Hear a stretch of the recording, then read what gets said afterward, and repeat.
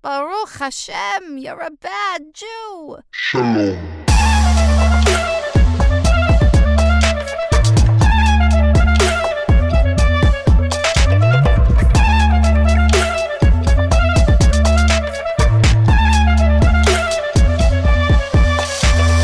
You're listening to Bad Jew, the podcast where we are here to address the fact that you're not a bad Jew for being on your journey. With me today is Saul Blinkoff. Saul, welcome to the show. Thanks, Chaz. Thanks so much, buddy. Good to see you. Good to be here. And boy, that title really intrigued me because, you know, I hope people don't think, hey, if Saul Blinkoff's on this podcast, is he a bad Jew? And by the way, then I started thinking, wait, am I a bad Jew? Right, You know? right. But no, Saul, Okay. you're one of the kindest mensches I know. I mean, Okay, good. Whew. Well, thank God. You know, Okay. just for a little context here, I'll tell you guys a quick life story, and then I'll let Saul introduce himself. But back in 2019, I was working at Dave & Buster's in Hollywood, right? And I reached out to Rabbi Jack and Shira in Ashlit, and I said to them, "Hey, I really am looking for opportunities in the Jewish world. Can you help me?" Rabbi Jack and Shira introduced me to another member of Aish Torah named Richard Horowitz. Richard Horowitz had me come to Saul Blinkoff's Shabbat, and Saul welcomed me into his home without knowing me. And their Shabbat at their home, you can actually see his home. That's not a virtual background behind him. They are the most lovely, most peaceful, most wholesome Shabbat you could possibly imagine. Peaceful. I got 4 kids and a dog. What are you talking about? You're right. Well, the dog wasn't there at the time. That's right. It was wholesomely chaotic. That's how I'm going to describe it. Oh, that's awesome. And by the way, anyone listening, if you're ever in the LA area, hit us up. We would love to host you for Shabbat dinner. Just give me a day's notice. I'm on Instagram. Come find me. We love meeting new people and hosting you for Shabbos. So come and eat. I'll just tell my wife, honey, we're going to need 15 challahs for the Shabbos, but we'd love to host you. And I mean, if anyone listening would love to come, we'd love to have you.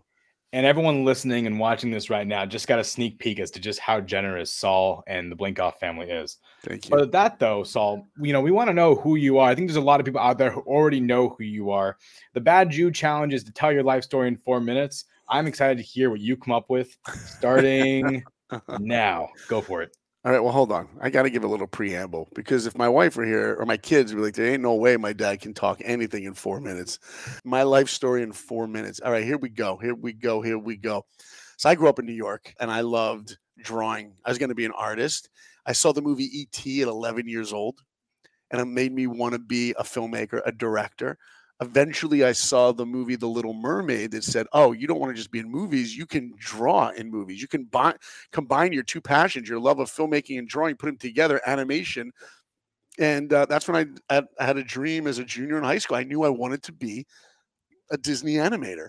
My mom took me on a trip to Disney World to walk around Disney World to ask the Disney employees how her son could become a Disney animator. It was actually very embarrassing. We got on the It's a Small World boat ride. And the lady at Disney's like, how many in your party? We're like 2. My mom was like, by the way, my son wants to be a Disney animator. It was very embarrassing. But a Jewish mother, that's what she did, right? So eventually I found out in order to get into Disney, I had to go to one of these schools, one of these 8 schools that were the best art schools on planet Earth at the time. Eventually I got into one of these schools, Columbus College of Art and Design, and I was geared to be a Disney animator. Eventually a Disney representative came to our school, spoke to us in the auditorium. There were 700 students there that day, every freshman, sophomore, junior, and senior. And he looks out to us and he goes, how many of you want to be Disney animators? And every hand went up. And he goes, just so you know, out of the 700 of you in this room, maybe 4 of you will ever work there. That's how competitive it is. And I remember when he said that, I thought one thing, I wonder who the other 3 are going to be. Because in life, you either believe in yourself that you can accomplish or you don't. And I mean, deep down, do we really believe that we can accomplish? Well, I did believe in myself. And I tried to get into Disney my sophomore year, and I got rejected. I tried my second year, rejected. And then I gave up. That was it. Reality set in. My best friend, Andy, he got in. I wasn't good enough. That's it. I gave up on my dream. Eventually, I got tickets to go see a movie. I saw the movie Rudy, the football player movie. That inspired me to never give up. I tried again, and boom, when you wish upon a... I got into Disney, started as an animator on Pocahontas. I worked on lots of movies, Hunchback, Mulan, Tarzan. Eventually, I found my way to Israel. I grew up conservative, traditional, whatever. Eventually, I got to Israel. I was on an amazing program that inspired me to learn about Judaism. And I left that Israel program with one idea in my head. I don't just want to be Jewish. I want to live Jewish. For the first time in my life, I embraced my Jewish identity and I let it inform every decision that I make in my life. And today, I live in Hollywood. I live in LA. I just finished working at DreamWorks, and I balance living in observant Jewish life with a Hollywood storyteller's life. I got 4 kids and a puppy, and that's 4 minutes. Dang, that was good with 52 seconds left. Nice. Oh, 52 seconds. Okay, here, but this. Oh, okay. Yeah. I also have a podcast, right? And I've also figured out ways to take my love of Judaism and my love of storytelling and combine them in order to impacting other people. And that's really my life's goal tonight. People ask me all the time, who is Saul Blinkoff? My life is really one thing. Everything that I do, whether it's being a father, a husband, a student, everything that I do is I want to impact another human being to realize their limitless potential. 18 seconds left. Hi, there's the life. Hi. Boom. Boom. Love it. And the boom is a part of Life of Awesome. You know, the energy that Saul brings here is a part of Life of Awesome. It's a really inspiring podcast with incredible guests. Thanks, Jess. Those who want to see it, check out the banner below. Go to your favorite podcast listening platform. By the way, the first guest I ever had on my podcast is the real Rudy Rudiger. Wow. Yeah, the real guy. I had him on there. Incredible story. Check out that episode. Yeah, definitely worth it. Absolutely. But Saul, you're here today to talk about something of a different tonality, you know, especially with Dave Chappelle's most recent appearance on SNL. He introduced a monologue that sparked a lot of question, yet it wasn't exactly for the first time either. The question was, you know, why are there so many Jews in Hollywood? And, you know, you're a proponent of that to some degree. Obviously, you are one person. You didn't decide for all the Jews to come here. That's not what I'm saying at all. Right. What I'm saying is that there has been a long history of Jews within Hollywood. And I guess I wanted to dissect that with you and explore that possibility. And is it even a real concern? What is there to consider when looking at, you know, the Jewish demographic in Hollywood? And what does that mean for how the world views us? And what does that mean for the world in reality? Wow. Great question. Well, here's the thing. First of all, people need to realize that Hollywood was actually started by Jews. Mm-hmm. The film business was originally done in New York. That's where it was done. And the Jews in New York had a hard time getting in. They weren't accepted. So some of these Jews came out to California and said, you know what? Let's go make our own community of filmmaking and storytelling. And the weather is great, so you can shoot outdoors year-round, so that saves money. And Hollywood was built by Jews. Warner Brothers, Metro-Goldwyn-Mayer were all Jewish. MGM, right? TriStar Pictures. I mean, all these studios, the Zanuck, all of these studios were started by Jews. So I think when Chappelle is saying what he's saying, if you imagine the heads of all these studios, and especially when I started at Disney, it was being run by Michael Eisner, Jeffrey Katzenberg, Jews. So if you think about it, if you're a person trying to make it as an actor, a writer, anything you want to do in the movie business, well, you need to be hired by the Jews because the Jews are the ones that are running the company. So if you look from another perspective, Jews are the ones that control Hollywood. Well, in a sense, that's true because Jews are the ones that created Hollywood. Now, today, the movie business, there's so many diverse groups that are running studios. That's right. Back then, if it was a white Jewish male, you were running a studio. Today, most of the animation studios are run by women, by the way, who are not Jewish. Times have changed. But I will say this. There are many observant Jews and non-observant Jews in Hollywood that have those key positions on creating the content. What are the stories that are being told? What's the viewpoint that those are being shared with? And I see filmmaking as a responsibility. You know, I'm an artist. I'm a producer. I'm a director. I'm not just looking to be at Disney or DreamWorks. When I was younger, I was very naive. I was like, you know what? I wish I could just be at Disney drawing Mickey Mouse every single day. I remember telling that to my sister once. I'm like, I would be happy if I could sit there and draw Mickey every day. Now, it's not like what studio am I at? It's what message am I sharing through the stories that I'm telling? Right. You know, look, I'm a filmmaker, right? So the first movie I directed for Disney was a Winnie the Pooh movie called Winnie the Pooh Springtime with Rue. And in that movie, I was just starting to embrace my Jewish identity. So what did I do? I thought, I'm not just a filmmaker. I'm a Jewish filmmaker. How do I put Judaism in the movies? So the first day on the movie, I had a drawing of the 100-acre wood where Winnie the Pooh lives. And my job as a director was to look at his house, which is a tree with a door on it, and approve that drawing with the signature. And then it goes to the painters to paint it in color for the movie. So I look at the proportions of Winnie the Pooh's house. Yeah, it's all good. I sign it. Everyone leaves. I'm alone for a minute with the drawing, and I think to myself, wait, don't Disney artists hide things in the movies? Ever heard that, Chaz, right? They hide stuff. I've heard that a lot. I've heard that a lot. So I'm like, you know what? I'm going to hide something. I sharpen the pencil. I go over to Winnie the Pooh's house, and next to his doorway, I drew in a mezuzah. Now he's not Winnie the Pooh. He's Winnie the Jew. There we go. Look at that. Right? Look at that. So I started putting Judaism into the films. And the next movie I directed for Disney, Kronk's New Groove, the sequel to Emperor's New Groove. He was Jewish. You found that out. That's right. Yeah. He was Jewish. And I also remember reading the script, and I'm like, it says Kronk gets married. I'm like, this is great. We'll give him a chuppah, the wedding canopy. I got my wedding album with the calla lily flowers that my wife likes. I gave it to the art director at Disney. They put it in the movie. In the beginning of my career, when I started embracing my Judaism, I started hiding Jewish things in the movies.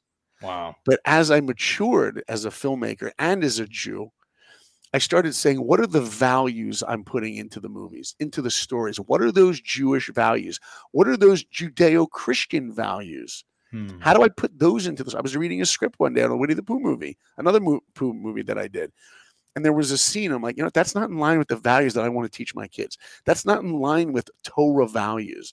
And I changed the scene as a filmmaker. So today I wake up and I look at Hollywood and I go, yeah, Hollywood's definitely diverse now, becoming more diverse ever before. But it is time for the Jewish filmmakers and writers to step up and make sure they share what those Jewish values are and try to implement them into the stories we're telling. Because for better or worse, I do believe that Hollywood dictates to the world culture, right? The world finds its culture from Hollywood. That's a blessing and a curse. It used to be, some actor was in a movie in the 70s, 80s. You didn't know anything about them in their real life. You know about them. You knew about them if you read People magazine, or maybe at the Oscars if they got up and spoke. Other than that, you didn't know anything about them. All you knew was that Robert De Niro was in Goodfellas. That's it. Today, they have 33 million followers on Twitter. Now you know everything about them. You know what they eat. You know what their house looks like. You know their political views. You know everything. You probably know too much. There's a great clip that Ricky Gervais has. He got up at the Golden Globes a couple years ago, and he gets up and he goes, he says to all these actors, this was the Beverly Hilton Hotel. He's like, you know what?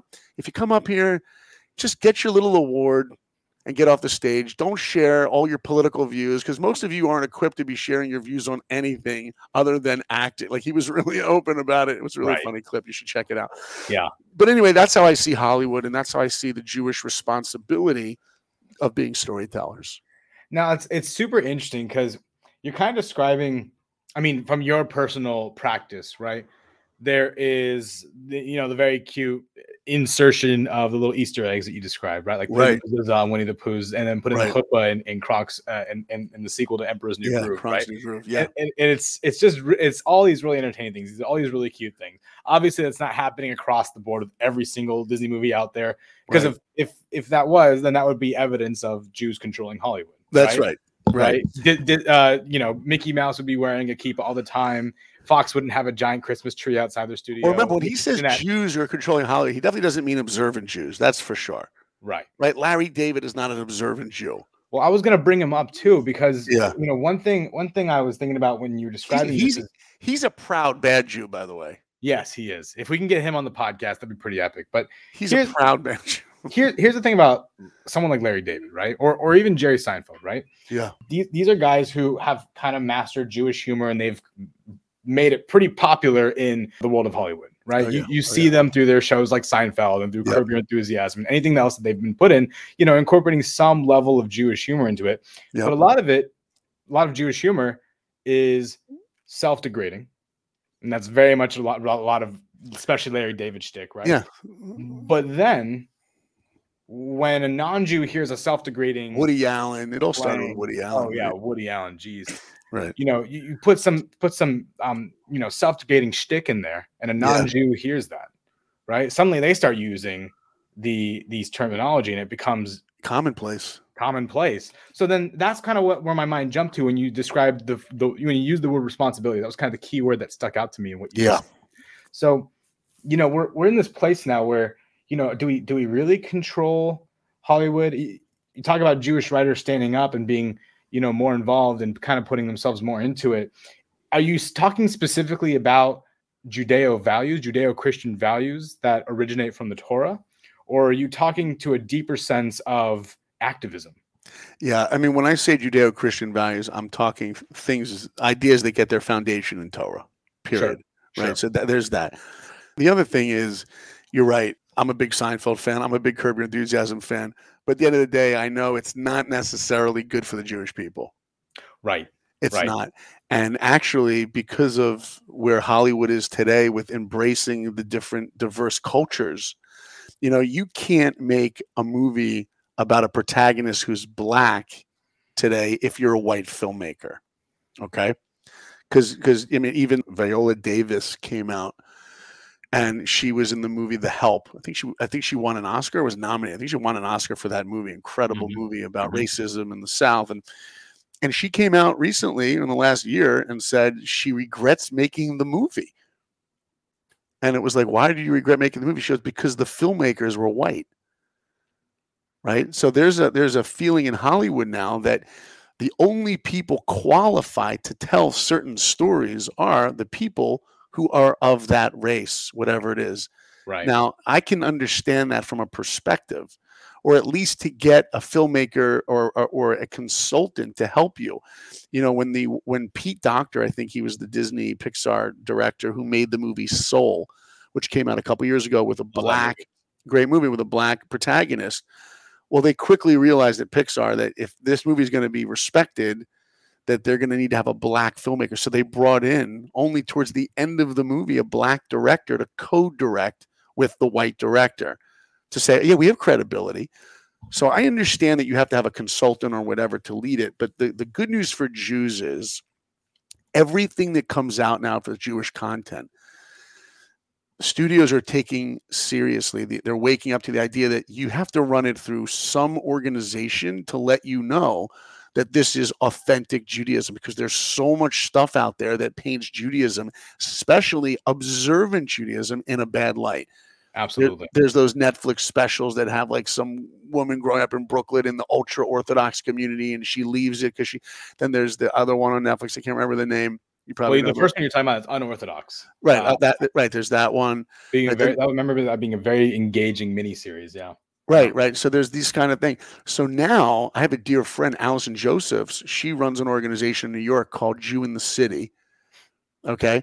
And in her organization, she has formed a committee that Hollywood, she's met with Disney, Warner Brothers, DreamWorks, Fox, Netflix. They're all taking note of it. And now as new content is created that represents observant Judaism, they must go through this organization. Incredible. It's incredible. Look, I just got off a DreamWorks show, and here's me, white director over 40, who's helping direct a show that has a black girl in it.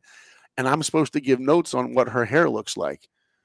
So I asked people on my show who are black, who are women, like, what do you think? And they're giving me such a perspective of things that I don't know. It was so invaluable. Well, now there's an organization that if you're doing anything with whatever culture it is, you got to bring that organization, tap into them to make sure it's authentic. So that goes for the Jews too. That's where that helps the Jewish people. Absolutely. Diversity is becoming a really big hot button topic. I remember a couple of years ago during the Oscars, it being mentioned that, basically every single talent coming up saying, how come there's only white people getting awards right now? Right. And that really changed Hollywood for the better. As a matter of fact, here's an article that I found here from JTA. Nearly every major movie studio was founded in the early 20th century by a group of first-generation secular Jews. That's exactly what you said, Saul, who immigrated to the United States from Eastern Europe. Karl Laemmle, Adolf Zucker, William Fox, Louis B. Mayer, Boom. Benjamin Warner were Yeah. all Jewish silver screen pioneers, laying the groundwork for the size and scale of the film industry to follow. So far, we've said all this, but the industry has diversified greatly in the century since, with studios largely swallowed up by corporate behemoths. And while individual Jews may be overrepresented in the industry that has long welcomed and rewarded them, the rhetorical danger, Nadell said, comes in conflating a large Jewish presence in an industry with ownership and control of that industry. Jews remain active in Hollywood in a variety of roles, but it would be impossible to say that they run Hollywood, that they own Hollywood. So just absolutely, intriguing to kind of, boil that down to kind of, it's exactly what you just said, basically. Right. Yeah, we exist in it for good historical reason. But now here's the thing.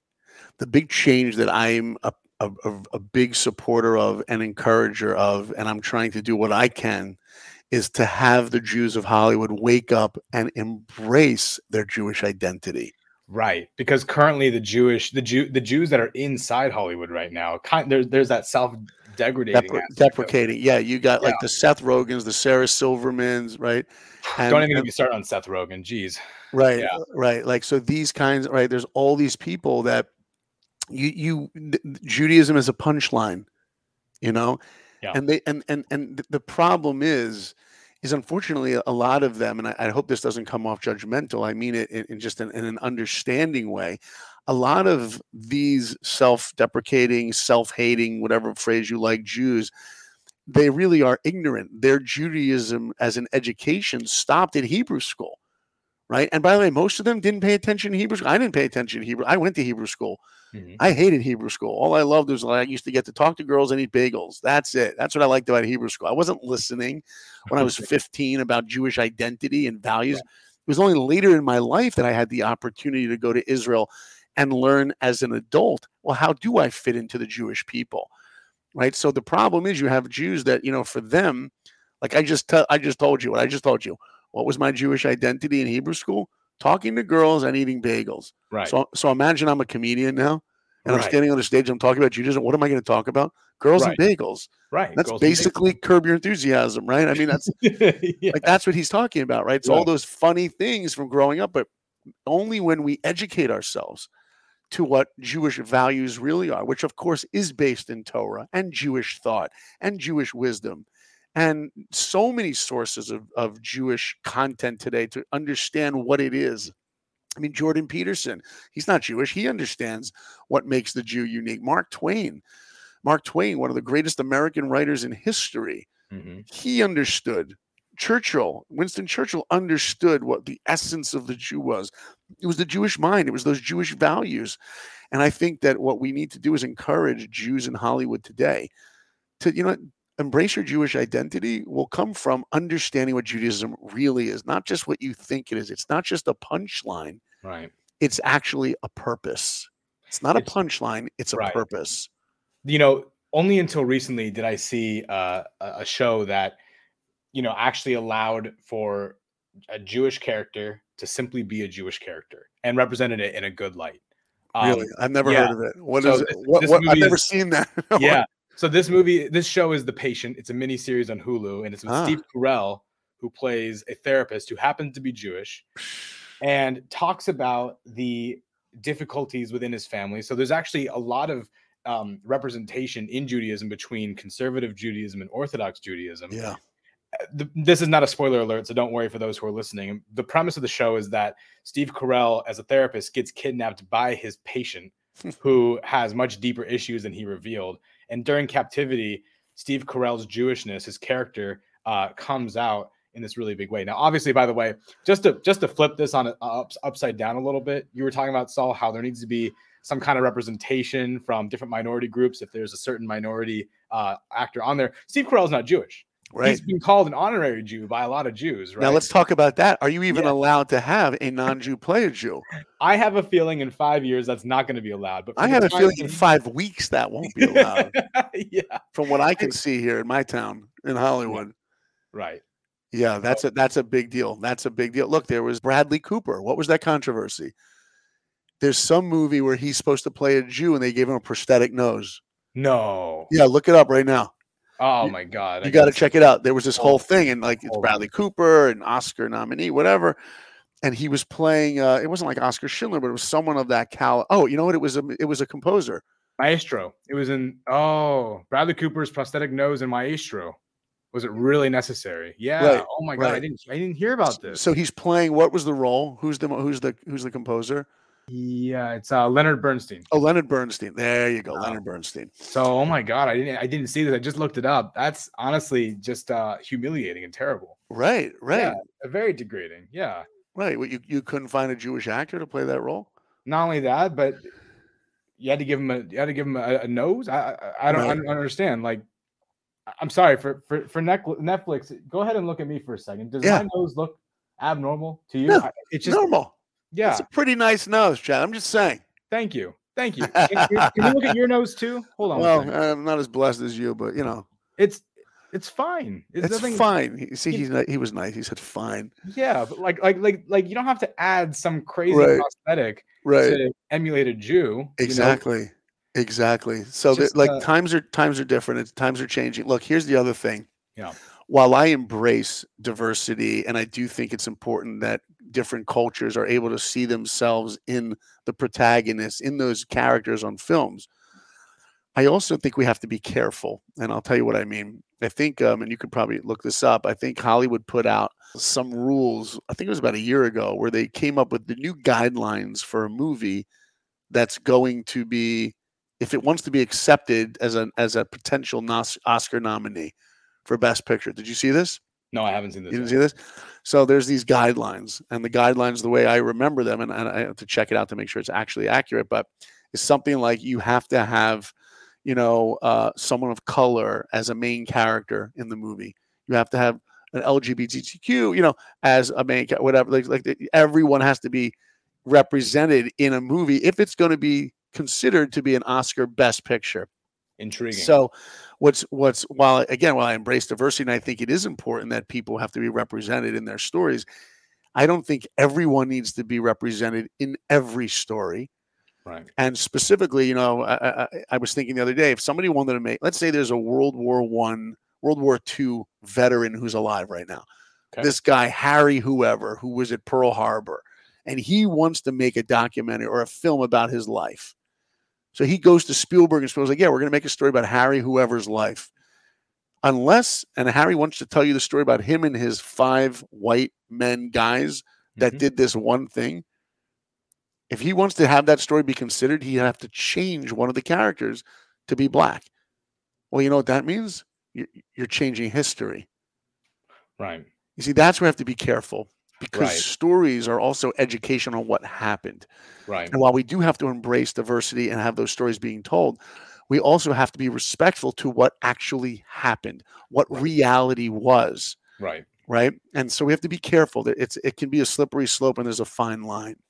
I'll kind of give you a silly, I don't play video games anymore, but I'm, the film industry and the world of media, is all one part of one giant ecosystem, right? That's right. The influence of one industry is going to impact other industries, including the video game industry. Yeah. So I used to play video games. I used to play this first-person shooter game called Battlefield, and they released a game called Battlefield 1, which was based in World War I. Who were the predominant figures who fought in World War I? It was white men.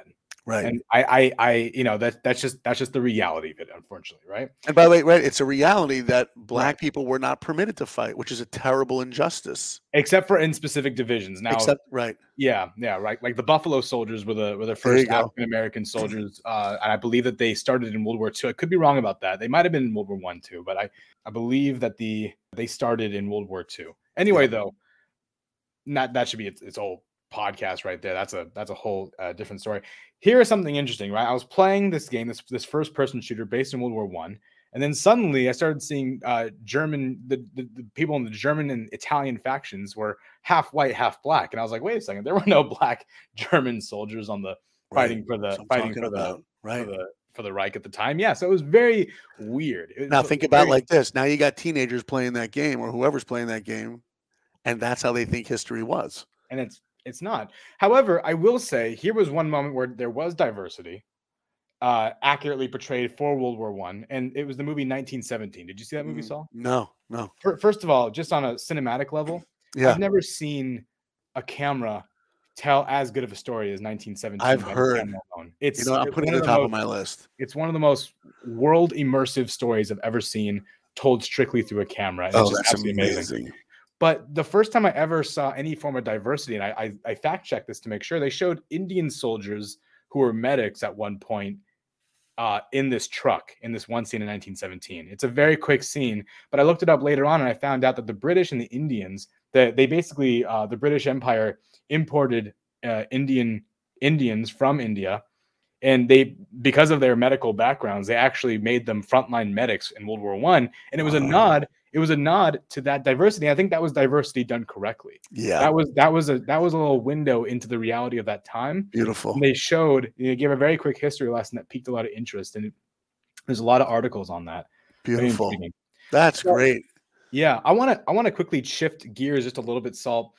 You're an observant Jew. You would call yourself modern Orthodox, right? I call myself a Torah Jew. A Torah Jew.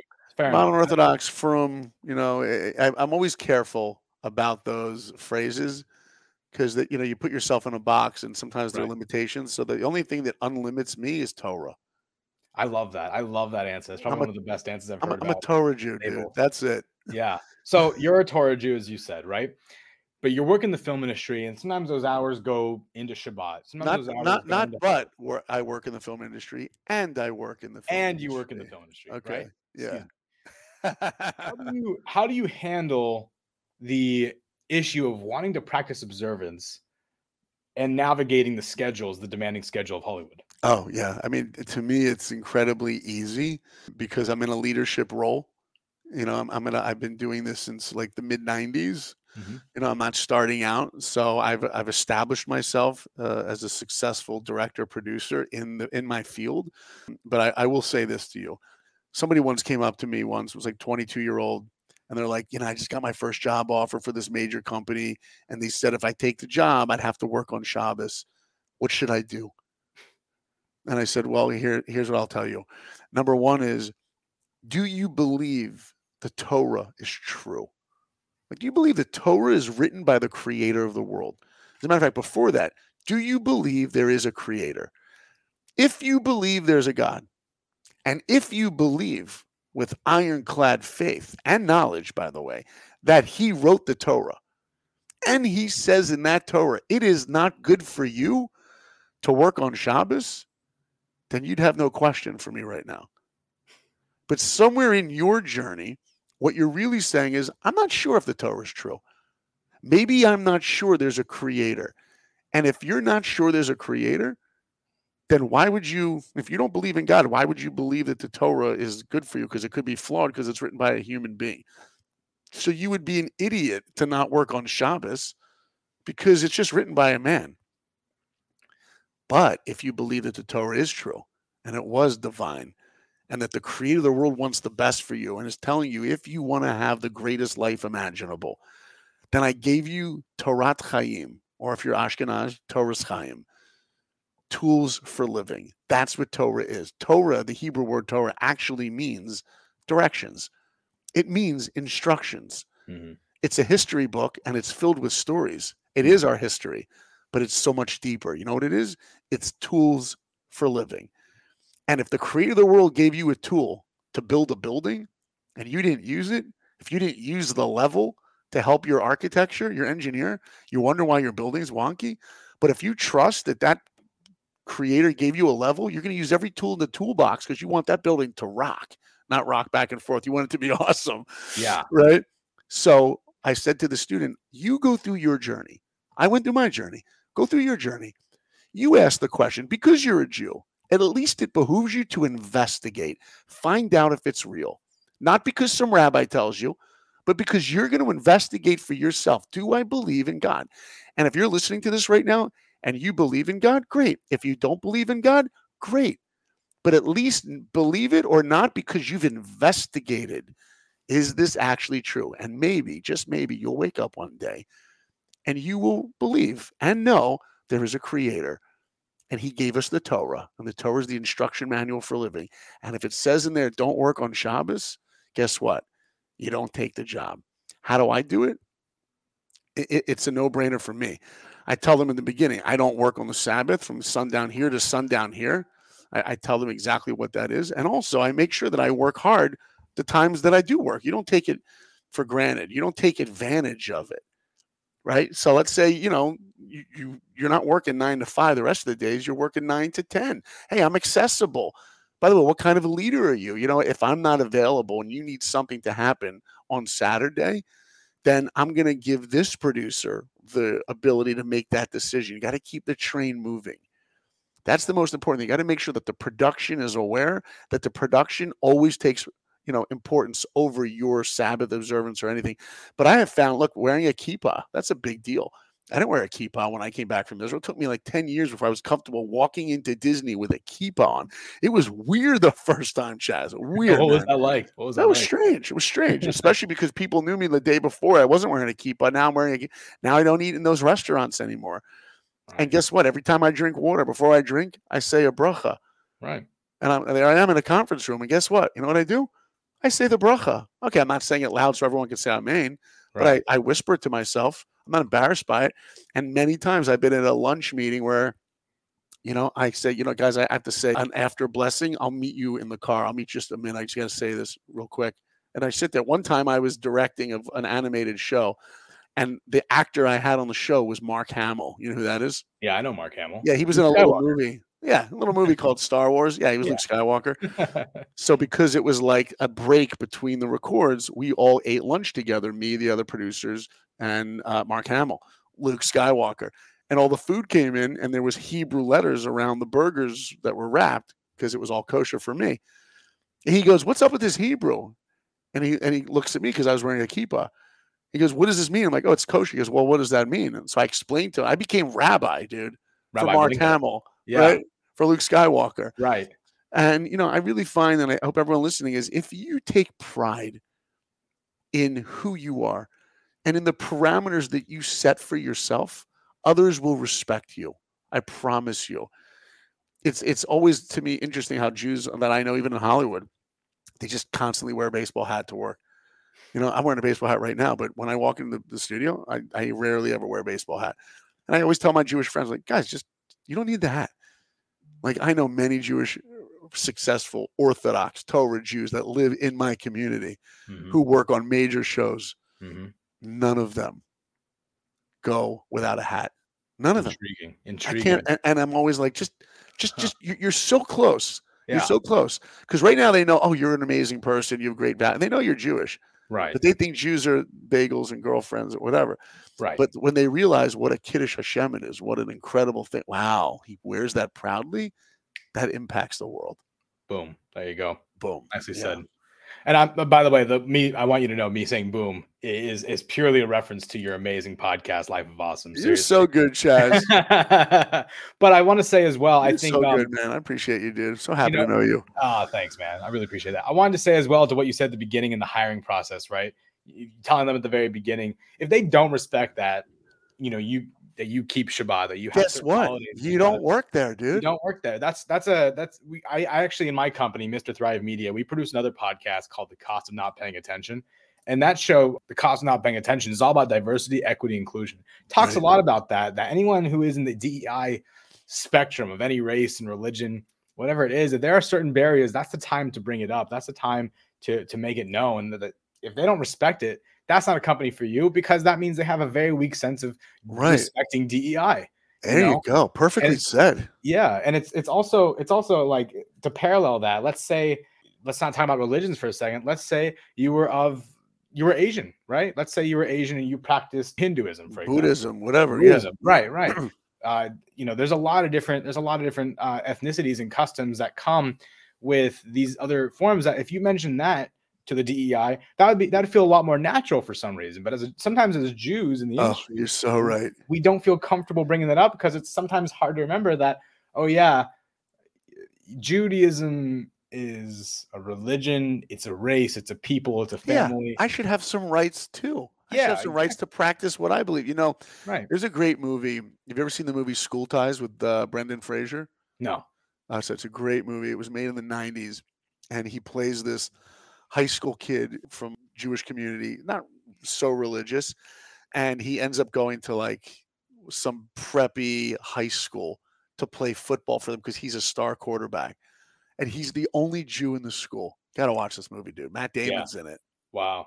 It's an incredible movie. Great movie for kids, by the way. Like I would say like 12 years, 11 years and up. And he basically gets to the school and he hides his Judaism. He doesn't tell anyone. He puts his Magen David, his Jewish star, in his shirt, or actually takes it off, actually puts it in a drawer. Mm-hmm. There's a scene where he actually plays on Yom Kippur or Rosh Hashanah, I don't remember. At the end of the day, after this big game, he goes into the synagogue and he's sitting there praying in his chapel. The head of the school comes by and is like, oh, what's happening? And he sees what he's doing. And the head of the school gives him this like rebuke of something about like him hiding his Judaism. Like, and you see where he like realized like he made a mistake. I never should have hid this. Wow. I never should have hid it. I should have just I should have embraced my identity. Yeah. You don't need to hide it. Beautiful movie, Chaz. You got to check it out. Great. I got to check it out. I love School Ties. So Saul, I want to thank you so much for being on this podcast. Where can people reach you to get involved with the Saul Blinkoff name, the family, the brand? If you want to find out more of the stuff that I'm doing, you can check out my website, which is saulblinkoff.com, saulblinkoff.com. From there, you can find out about my podcast, which you can listen to on every major platform, Apple, Spotify, and many others. You can also see that I travel the world as an inspirational and motivational speaker in the Jewish communities and in the secular world as well, giving keynotes for corporations and such. I love speaking. I also do a drawing workshop, an animation Disney drawing workshop, where I teach people, not even artists, like how to draw. And it's just an incredible activity. People love it. It's got Disney music. It's really fun and empowering. Great activity. And then also soon I will start, I have a life coaching arm of my business starting very soon. So check out the life coaching arm of what I do at saulblinkoff.com. I'm also on Instagram and I throw quotes up there. And look, I want to leave everybody with a message here. One of the things, that intrigued me about this podcast that you invited me to, Chaz, is this idea of being a bad Jew. And, so often in life, we will identify ourselves by these labels. And we just have to be careful. Whatever label we're using to identify ourselves, make sure it doesn't limit us. In what? In anything. Not just our Judaism, but in anything in life. I'll give you an example. Let's say, I got 4 kids. Let's say one day I'm like yelling at my son. And I know deep down, I don't want to be a dad that's angry. I don't want to be a dad that yells at my kid. So I'm going to work on that the next day. And then the next day, my son drives me nuts again. I'm like, you know what? Forget it. I thought I could work on this. I thought I could control my anger, but forget it. I'm going to be the dad that's angry. Don't do that. Don't give in. We will make mistakes in life, but when you make the wrong decision, just get back on the road. It's like you set your navigator in your car. You set your navigator in your car. You make the wrong turn. What does it do? It recalculates. That's what we need to do. So be careful to define ourselves by things that limit us, especially when we identify ourselves as something that limits us. That's what bad Jew does. Bad Jew says, you know what? My Judaism, it's not going to grow from here. This is kind of how I'm going to level out. We should grow everything in life. You should continually try to make more money. Why? Because with money, you can change the world. If you're married, you continually should try to work on that relationship and be a better husband, better father, better human being. So be careful of those limitations. And I also want to say that Chaz, and I know this guy, everyone listening, like I know this guy. This is a very sincere man. He's a very sincere guy. So whatever this man is saying, I'm listening. Thanks for having me, Chaz. You are the man, dude. Appreciate you putting your heart and your sincerity in everything you do. It's really an incredible thing for all of us to hear you. Saul, it really means the world. Thank you so much for being on this podcast, for all the kind words and the wisdom and the insight that you shared with us. I know there's a lot of Jews out there that are navigating Hollywood and trying to figure this out in the midst of anti-Semitism, as well as how to embrace their identity in an industry and in a country that doesn't always embrace them the way that they are hoping to. So I really want to thank you, Saul, for being a part of this show. And I hope that many out there have taken something from this amazing podcast. And we'll see you next time. If anything, they got an invitation for Shabbos. Shalom.